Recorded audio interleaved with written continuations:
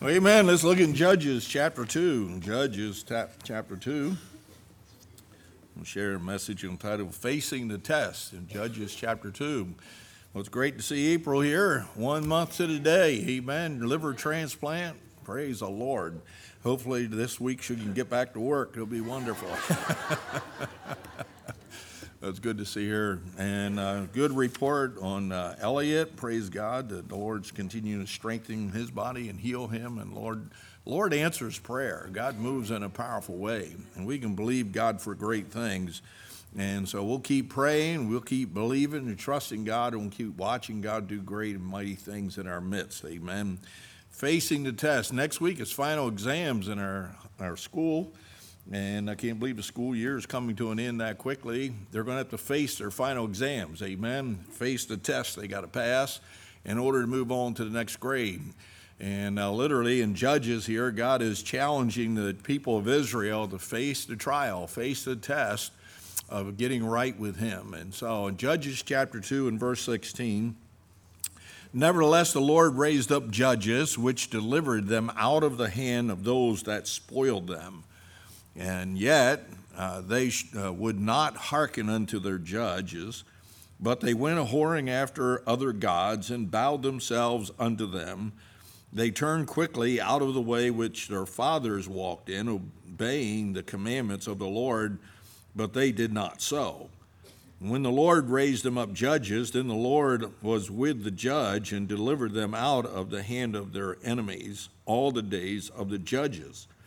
For it repented the Lord because of their groanings by reason of them that oppressed them and vexed them.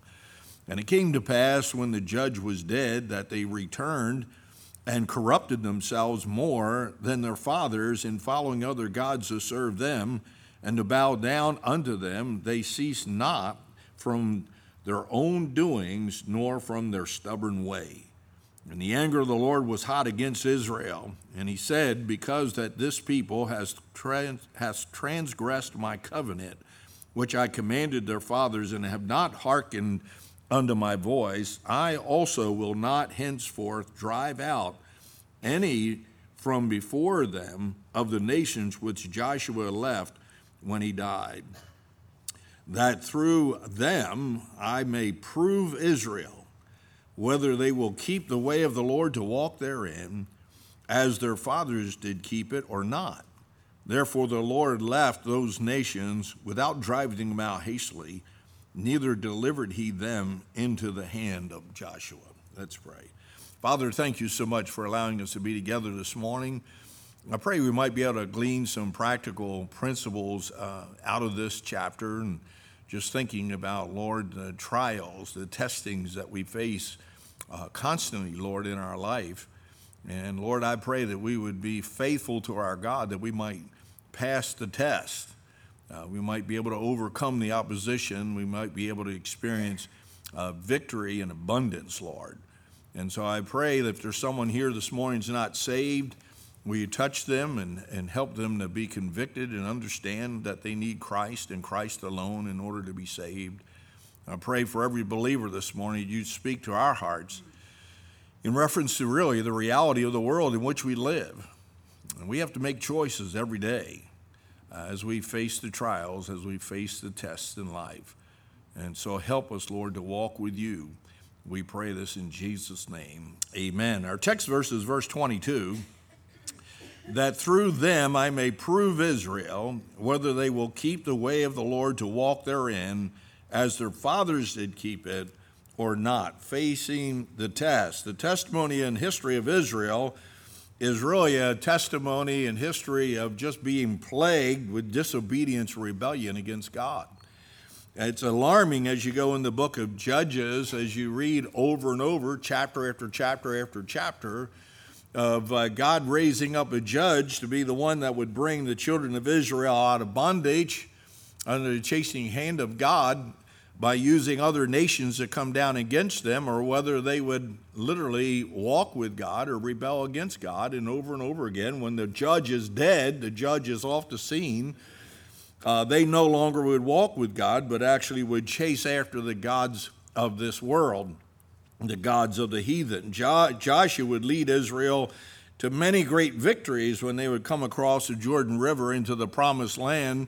But now God has said that he would not drive those nations and those enemies that were not defeated out of the land because of the rebellious heart and the rebellious spirit of the children of Israel.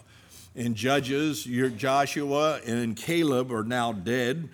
And then there's a next generation, it says in verse 10, there's another generation after them which knew not the Lord, nor yet the works which he had done for Israel. And there is a generation of young people that do not know Christ. They might know about Christ, but they do not know Christ. And I was just watching some a preacher preaching, and he showed some film clips from some of these popular churches that people are going after. I would not show them in my church. They're too gross. They're too immoral in the actions and the gyrations and everything that they're doing in church, supposedly church of worship. And what are they doing? They're embracing the immorality of the world and incorporating it in the church for the purpose of getting a crowd, but it's not church. It is unholy and it is ungodly. And there's a generation of young people that do not know the Lord. They know about God. Maybe they were raised in the church. Maybe they read the Bible or whatever, but they are not surrendering their lives to the God of heaven. Israel was the apple of God's eyes. Israel was the chosen nation that God had called out, and God would move in the world and bless nations who would bless Israel and curse nations who would curse Israel. But Israel just lived their life in denial of the reality of who their God is. Children of Israel would embrace the gods of the heathen. That's what it tells us in verse 11. It says, and the children of Israel did evil in the sight of the Lord. How did they do evil? They served Balaam. They forsook the Lord God of their fathers, which brought them out of the land of Egypt, and followed other gods, and the gods of the people that were around about them, and bowed themselves unto them, and provoked the Lord to anger. 3 times in this chapter, it speaks of the anger of God.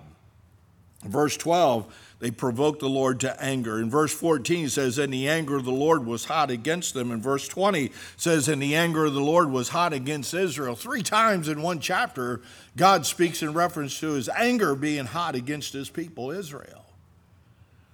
We live in a world that is so corrupt and a world that is living completely apart from God, but it seems like in the church of Jesus Christ, we want to embrace and go after everything that the world has to offer. God would bring his judgment on the people of Israel through nations, but then when they were in bondage and they would repent and cry out to God, God would raise up a judge, and when he raised up the judge, he would deliver the people from their bondage. But the problem is, the people did not have a heart for revival. And so when the judge was removed off the scene, in verse 17 it says, and they would not hearken unto the judges, but they went a-whoring after other gods and bowed themselves unto them, and they turned quickly out of the way which their fathers walked in, obeying the commandments of the Lord, and they did not so. And so they would literally turn their back on their God. They would refuse to be revived in the Spirit, and the victories that they would experience would be only due because of the judge that was there. In verse 18, it says, and when the Lord raised them up judges, then the Lord was with the judge and delivered them out of the hand of the enemies all the days of the judge. God did not set Israel free because of who they were, what they were doing, but rather he would set them free because he recognized the leadership and the calling of God on the judge to bring the children of Israel out of bondage. And the death of the judge, they would just go back and corrupt themselves more and more and more. The death of the judge was simply the door being open for more and more corruption. If the message of Jesus Christ and the message of deliverance in Christ, the message of new life that is in Christ, if it is closed and not given unto the people, you know what they'll do? Open up the door and go the way of the world. There must be an acknowledgement by believers in Christ, by preachers in the pulpit, that we must get ourselves right with God again, or else God is just going to leave us unto ourselves. You get what I'm thinking about preaching a message I thought about it years ago. I was going to entitle the message, "You Got What You Wanted, but You Lost What You Had." And I'm afraid the church of Jesus Christ in America is getting what they want, but they've lost what they had. And I'm afraid that our young people are getting what they want, but they're losing what they had. Because this world will destroy everything that they are and every testimony of Christ in their life. The outcome was simply that God would not drive the enemy out, so they would have to deal with the trials of facing the enemy.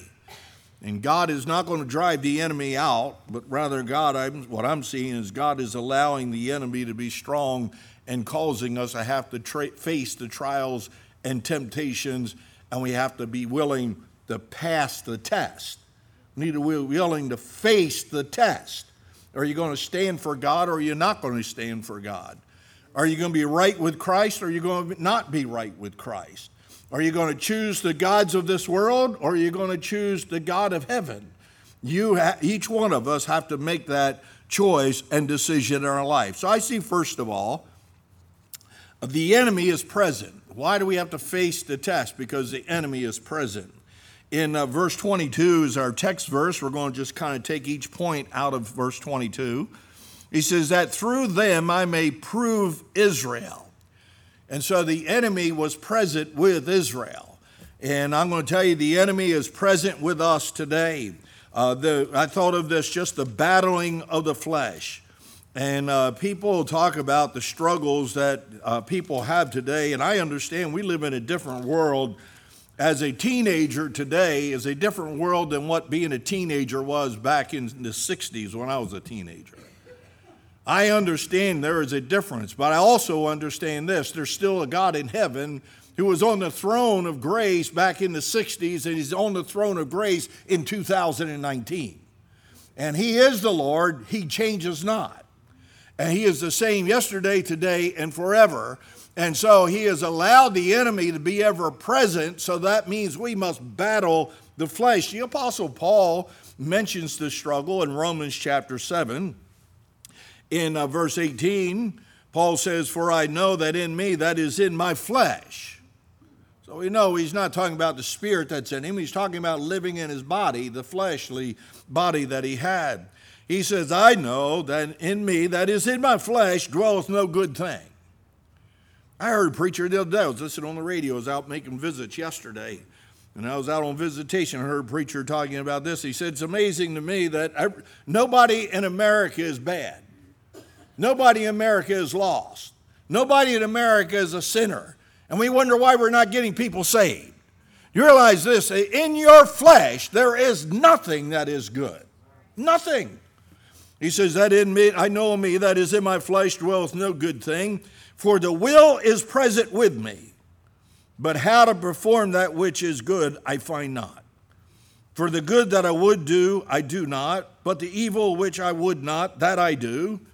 But if I do that I would not, it is no more I that do it, but sin that dwelleth in me. And I find a law that when I would do good, evil is present with me. For I delight in the law of God after the inward man. But I see another law in my members, warring against the law of my mind and bringing me into captivity to the law of sin, which is in my members. O wretched man that I am, who shall deliver me from the body of this death?"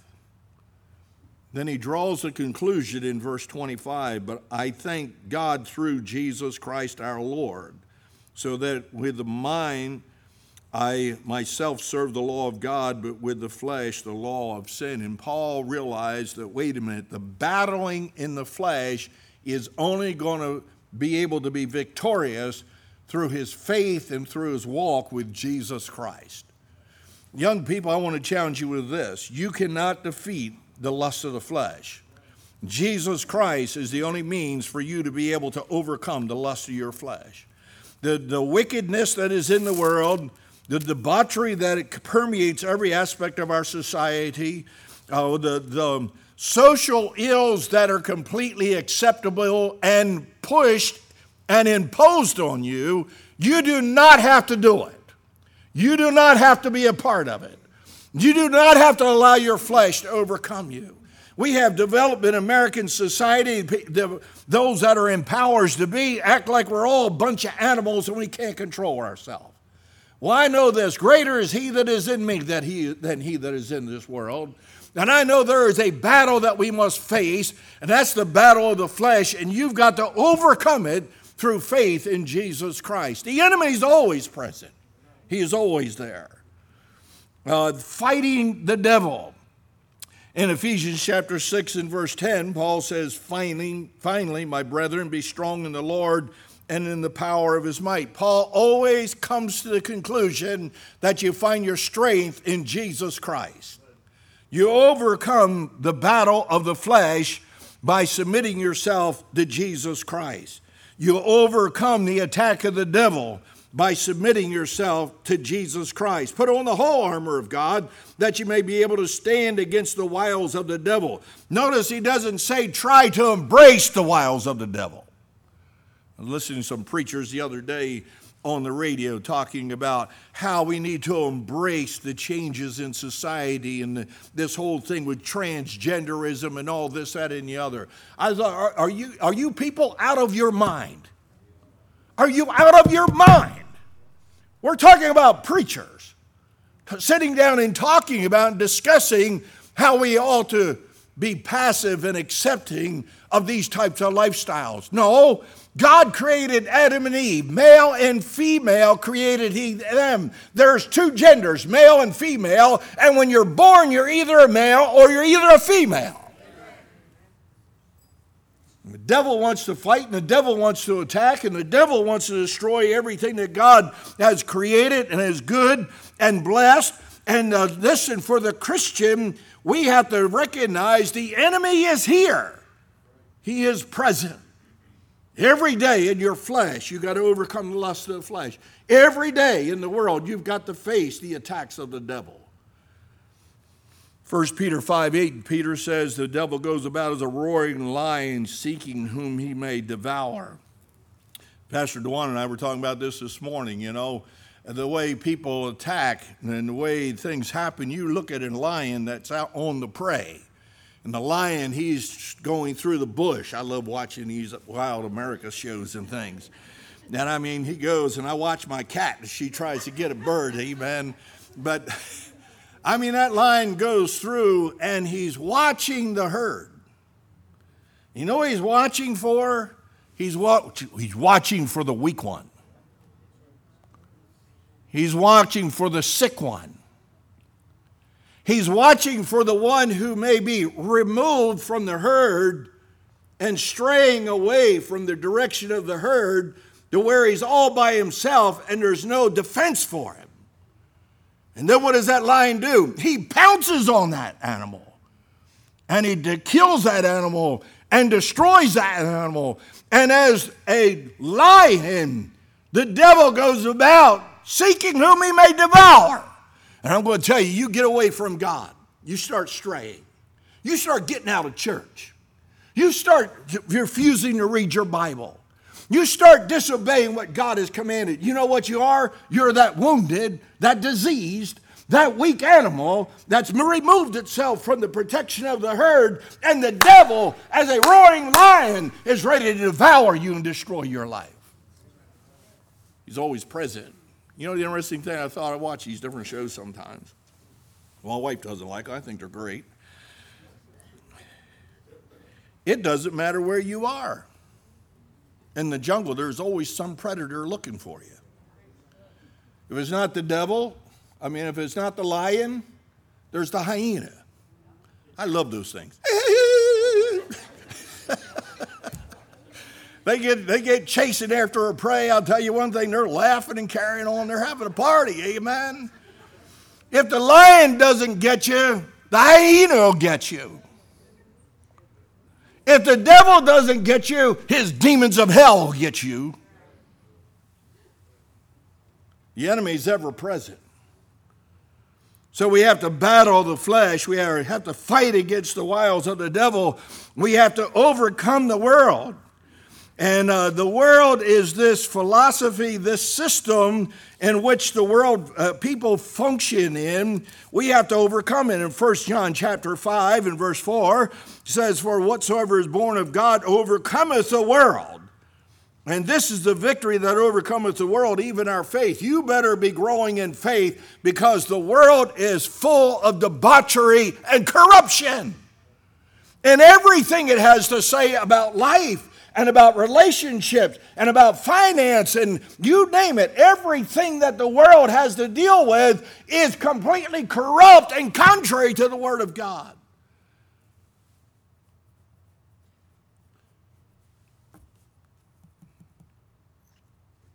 Abortion in America, it's a woman's right. But what about that precious little baby that's being killed? See, the world's philosophy is different than what the Christian's philosophy is. I have relationships. The world's idea is completely different than what the Christian has to say. Marriage, how you approach marriage, is completely different than what the Christian has to say. The world says be single, just enjoy life. The world says you get married, don't have children, they're a burden, they're too much finances on there, too many problems. You need to live your life and let live. I thought it was interesting. I heard a statistic the other day in America this year in America, the amount of people that are coming in excess of 1 million, that's the ones they count. The amount of people who are coming into America illegally this year will exceed the amount of children that are born biologically in America. The world looks at it, they look at it completely different the way we view things. You have to overcome the world. The world is constantly attacking. It's constantly on the fight. We need to endure the corruption of government. God created government, and God created government to be a blessing. Well, you read that in Romans chapter 13, that they are supposed to be designed to punish evildoers, not punish those that do good. But yet Isaiah prophesied that in the end days they will call good evil and evil good. In Proverbs chapter 28, in verse 14, it says, "Happy is the man that feareth always, but he that hardeneth his heart shall fall into mischief. As a roaring lion and a raging bear, so is a wicked ruler over the poor people." We have a corrupted government that is out of control, that is oppressing the people, and is violating the very principles by which we are supposed to live. Up here, it was voted on Friday, the Equality Act. It states in here that the Equality Act would literally specifically exclude religious exemptions in current federal law, thereby forcing all Christian schools and churches to affirm same-sex and transgender ideology. That just passed Friday in the Congress, in the House of Representatives. Every Democrat in the House voted on it, except for 7 Democrats who did not vote at all. What's more alarming to me is 8 Republicans voted for it, and 16 of them didn't even vote at all. They don't even have the guts to vote. Florida's Republican argued that the bill will inhibit competitiveness in women's sports and women's eligibility for athletic scholarships. Recently, I just was doing some research on a message I'm planning on preaching, and I was doing some research, and it's amazing of the problem in the world today with transgender boys who are saying they're girls, competing in girls' sports, and when they compete in girls' sports, hands down, the girls are pushed out. They can't win. I'd like to know where all the feminists are. Where's the feminists that say there needs to be equality of women? There is no equality when a boy says, I'm a girl, and competes against a girl. The wimp couldn't win in boy sports, so he says, I'm a girl, and wants to go fight against a girl. Says a sports team cannot treat a transgender woman differently from a woman who is not transgender on the ground that the former has a male body. He went on, he says, yet the reality is when putting male and female body athletes together in open sport, females lose. Where's the equality? See, what they say and what they mean is two different things. The amazing thing is this: Republicans and their opponents also argue that the measure would redistrict individual religious freedoms and mandate special accommodations in shared facilities that would put burdens on small businesses, schools, and other communities.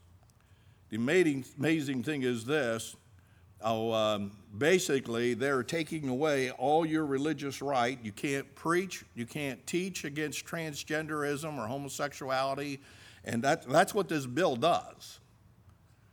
And I guarantee you, we're not going to have transgender bathrooms around here. And when we teach biology, we're going to be teaching male and female. We're not going to be teaching transgenderism. I don't care what the law says. You understand that that law they just passed is unconstitutional. The First Amendment, the very first statement in the amendments that were made to our Constitution, the First Amendment starts out, Congress shall make no law respecting the establishment of religion, here it is, or prohibiting the free exercise thereof. You have no right to come in my church and say you can't preach on homosexuality. You have no right to come in my school and say you have to say it's all right to be a transgender. You have no right to do that. I don't care what this bill has to say. It is unconstitutional. Now, the amazing thing is this: I'm thankful that we have a Senate. Hopefully, they'll have the guts to stand up and turn this thing down. And I'm thankful for President Trump because he has already indicated he's going to veto it if it comes across his desk. And I'm going to tell you, Christians, you better start realizing the enemy is present, and you better start standing up and speaking up. It is time for us to start fighting the battle. It is time for us to say enough is enough. It is a time for us to say, I understand you're the enemy. You think I'm the enemy, but bless God, me living a moral life is not wicked. What was the problem in the life of Israel?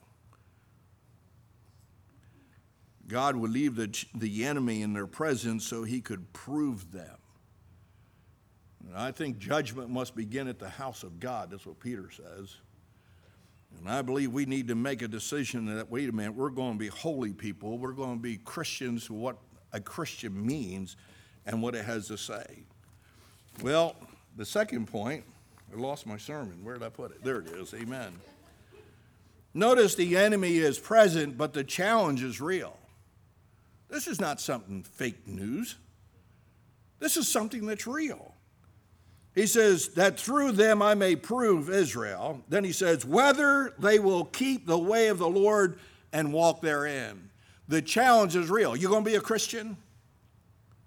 Hey, young people, let me ask you something. When you're in school and somebody starts talking about transgenderism, you're going to stand up for what's right? When you're standing in your school and somebody starts blaspheming the name of God, you're going to stand up for what's right? Hey, college kids, when you get in college and the professor starts demeaning all that you are as a Christian and starts presenting that God is not real and God is dead, are you going to stand up and say, he's alive and he lives forevermore? Hey, mom and dads, are you going to compromise who you are as a Christian because your kids go away from God? So that's ridiculous. No, it's not. It's a real challenge. There's the command that God gives in Luke chapter 19. God gives us responsibilities, and accountability. This is the parable of the pounds. But notice there's a command in Luke chapter 9 and verse 13. It says, he called his 10 servants and delivered them 10 pounds and said unto them, occupy till I come. You know what the Christian is supposed to be doing right now in the age of grace, during the church age? We're supposed to occupy till he comes. In other words, people need to know that we're here. Need to occupy till he comes. I've just been doing some research on this whole thing with Iran and all that stuff that's going on. I'm planning on preaching something on prophecy and what's going on there. And I'm going to tell you one thing right now. The world makes no apology for the reality of the fact they want to get rid of you and me. So what are you supposed to do as a Christian? You occupy. You stay faithful, and you make the world aware of the fact that you're here. Occupy, the command. Notice the conflict in verse 14 of Luke 19 says, but his citizens hated him and sent a message after him saying, we will not have this man reign over us. The world is saying, we will not have Jesus Christ be the King of Kings and Lord of Lords. The world is saying, we will not have Jehovah God of heaven being the king of our people and our world in which we live. There is a conflict. You will not fit in with the world when you live as a Christian. But the question is simply this: are you going to face the challenge? Are you going to face the test? It's a real challenge to take a stand when nobody else will take a stand. We're supposed to understand that they will not accept Christ as the one who is reigning over them. I remember years ago, Dr. Malone used to tell preacher boys, I'll never forget it. He used to say, men, I'm going to tell you right now, the city that you're going to go to preach does not want you there. He said, but the reality is they need you there. And I understand the world doesn't want you. I understand the world doesn't want to hear what you have to say. But the world needs somebody to tell them who Christ is. There is a command given to us, and there is a conflict that's real that we have to face. Notice the accounting. It says in verse 15, it came to pass when he was returned, having received the kingdom, then he commanded these servants to be called unto him to whom he had given the money, and that he might know how much every man had gained by trading. We shall all stand before the judgment seat of Christ. 1 Corinthians chapter 3. Why will we be standing before the judgment seat of Christ? To give an account of what we've done in our bodies as a Christian, whether it was good or whether it was bad. There is an accounting day. Then there's the condemnation because of the fact there was those who did not invest and did not bring a gain. It says in verse 26, for I say unto you, that unto every one which hath shall be given, and from him that hath not, even that he hath shall be taken away from him. But those mine enemies which would not that I should reign over them, bring hither and slay them before me. The reality is there is a day of judgment that is coming, and there will be condemnation that will come upon those who reject Jesus Christ. I think I said it last week. I don't know whether it was Sunday night or when I preached it, but I had someone ask me, what about people who have children and the rapture takes place? I want you to know this. If the rapture, if the trump of God was to sound right now, and your children are not saved, when the trump of God sounds, you're saved, you're going to go to heaven, but your children are going to be left behind. And your children are going to be left to face the tribulation period. Your children are going to suffer through them. We say, well, I can just live my life with my kids, they do their thing. There is a day of judgment that is coming. And the challenge is real. that you need to be real about your relationship with Jesus Christ. So the enemy's present, the challenge is real, and then in verse 23, there's victory that is sure. It says in verse 22, he says, whether they will keep the way of the Lord to walk therein, and here it is, as their fathers did keep it, or not. See, it's a choice. God doesn't force anybody to do anything. It's a choice. Are you going to walk with God the way those in the past have walked with God, or are you going to literally deny and reject who Christ is? I skipped over a quote. Did I have that quote on there? Yeah, Martin Luther said this. The God whom we worship is not a weak and incompetent God. He is able to break back gigantic waves of opposition and to bring low, prodigious mountains of evil. The ringing testimony of Christian faith is that God is able. And I want you to know this morning, Israel forgot that their God was able to give victory. And God was able to bring chastisement and judgment. But they rebelled against God when their judge died and was no longer there. So victory is sure. Notice, think of this, Abraham fulfilled promise. And we won't look up all these verses, we don't have time, but in Hebrews chapter 11, it speaks about the promise that God had made Abraham that he would give him a son. It would be a promised son, it would be a miraculous son, and Abraham enjoyed and experienced the fulfilled promise of God in his life, and Isaac was born. And I want you to know victory is sure. The Israelite could have had victory upon victory if they would just had believed what their forefathers had witnessed and what Joshua had said, what Caleb had said. But no, they disobeyed, and as a result of it, they didn't enjoy the fulfilled promise. I think about Jacob's life-changing encounter in Genesis chapter 35. And you think about Jacob wrestling with the Lord all night with the angel of the Lord and thinking about the fact that his name would be changed from Jacob to Israel. His encounter with God was real, and it brought victory in his life. And listen, we need that type of an encounter with a God who is real so that we might be able to have victory. Now think about Joseph's dependence on God's providence in Genesis chapter 50. In verse 20, we know the brothers would be brought before Joseph in Egypt. Jacob would also be brought down to Egypt and it would be before Joseph, and Joseph would acknowledge that, wait a minute, they thought for evil against him, but God meant it for good. God does have a providential will that he will fulfill in our lives. Israel missed out on it because of the fact they rejected the grace of God. I think about Moses standing against Pharaoh in Exodus chapter 12.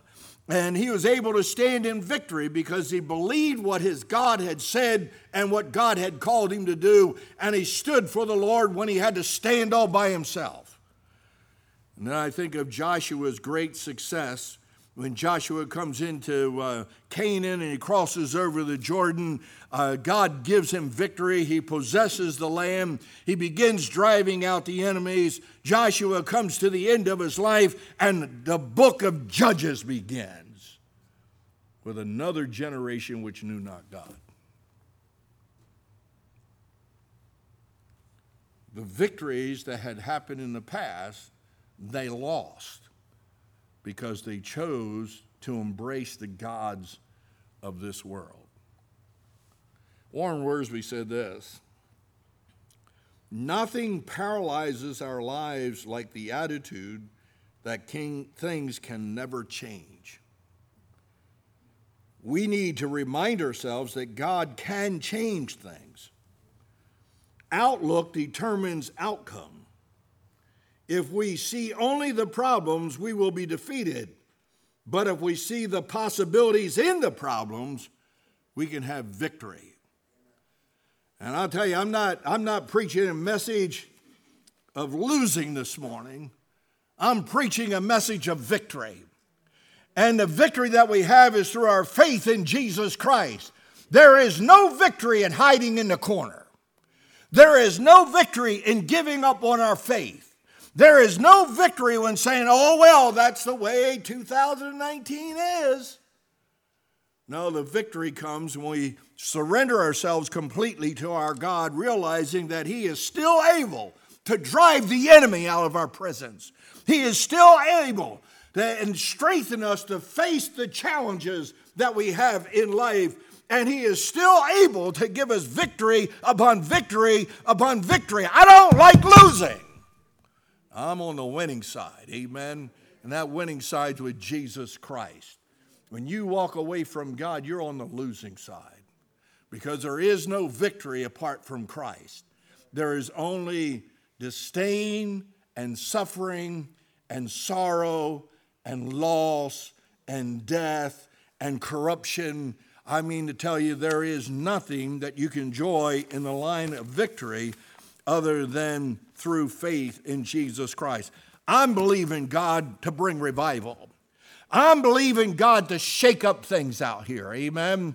I'm believing God that He'll take and do something in our country that'll be miraculous, that'll stir up people. The liberal and the wicked and the ones full of debauchery will stand in amazement at the power of our God to overcome their wickedness. I'm praying that this stupid bill will be thrown in the trash.